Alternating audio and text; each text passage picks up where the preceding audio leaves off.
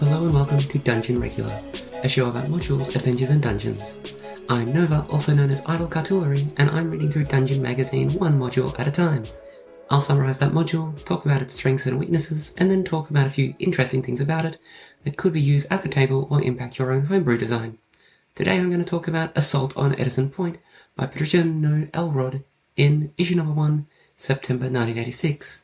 In Assault on Eddistone Point, you'll travel through the wilderness of the Old Crystals Range before assaulting a signal tower taken by bandits to rescue the kidnapped wizard Dalia.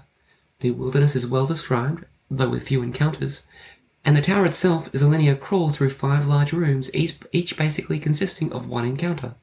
I can only imagine running this brief module as a one-shot, and it leaves a few threads hanging, such as the Book of Signals and the likely escape of the mastermind, although not the leader of the bandits, which is something I like in a one-shot module.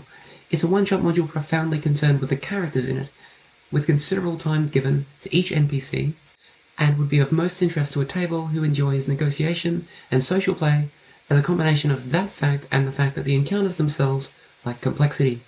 What can we take back to our table from the Assault on Eddistone Point, even if we don't use it in our home campaign? Firstly, summarising events. This adventure starts with 2 full pages of prose, and reading through it would just be better in a what happened so far timeline structure. That's not to say it's all bad, it's quite well written, and as a GM I often come out of dense prose thinking that it wasted my time. This did not make me feel like that. It clearly summarised the recent history of the area and set up the stakes politically and economically. But it could have been clearer.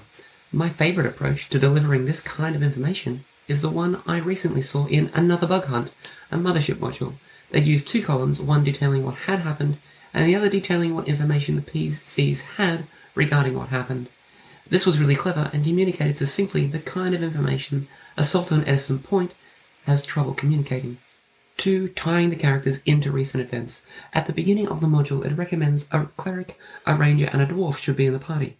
As I read through the adventure background, I found an interesting political climate with a recent war between 2 trading city-states, the retreat of dwarves from the surface due to this war, the building of signal towers as a sign that the cities were now at peace, united by a coalition of druids, and I thought that perhaps the presence of these classes in the party wasn't just going to be because healing and speaking to animals would be useful, but rather tie directly into the story.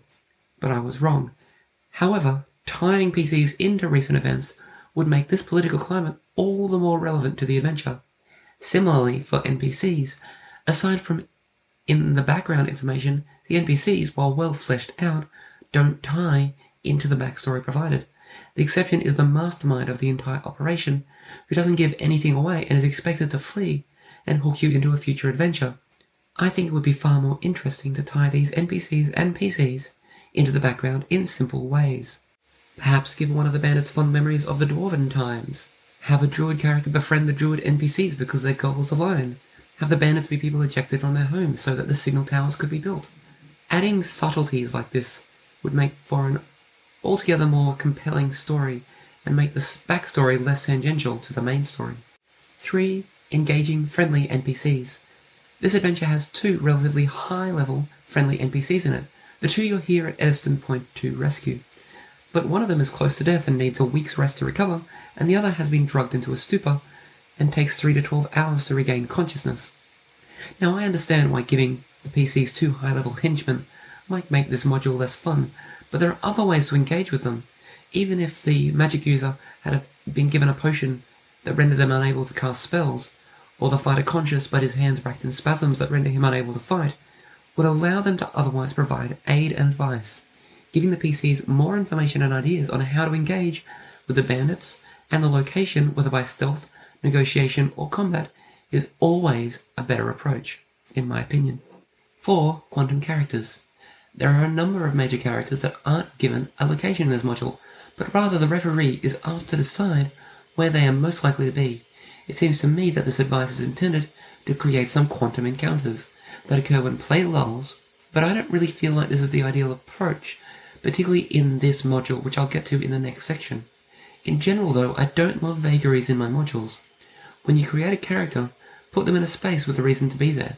and an action they're undertaking. Perhaps give major NPCs a schedule, so that if the PCs dally, they might have already completed their plans, but if they do not, they might shortcut them.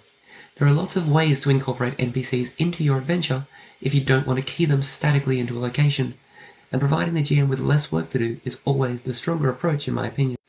And lastly, 5 engaging spaces. There are a grand total of 4 planned encounters once you venture out into the wilderness, one being Sign of Tracks, 2 with friendly NPCs, and the other being on the 2nd level out of 5 levels in the tower. This is not an engaging way to use the spaces here.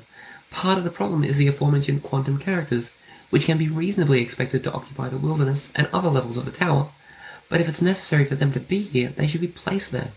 It's not clear to me why most of the action takes place on the 2nd level rather than the top of the tower either.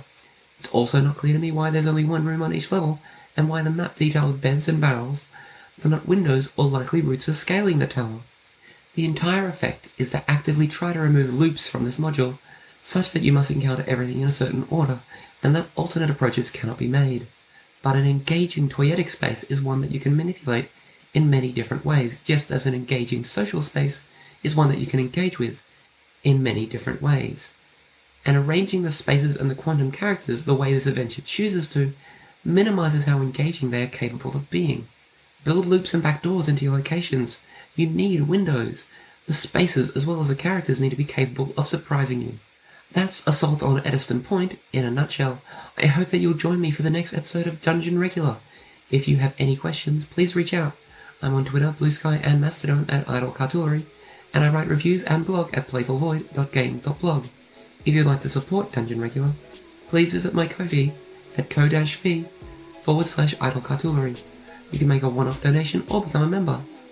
Members are prioritized for their questions to be included in the Dungeon Regular mailbag episodes, can make suggestions for future bathtub reviews, and get to see bathtub reviews a week in advance on my Ko-fi before they go public.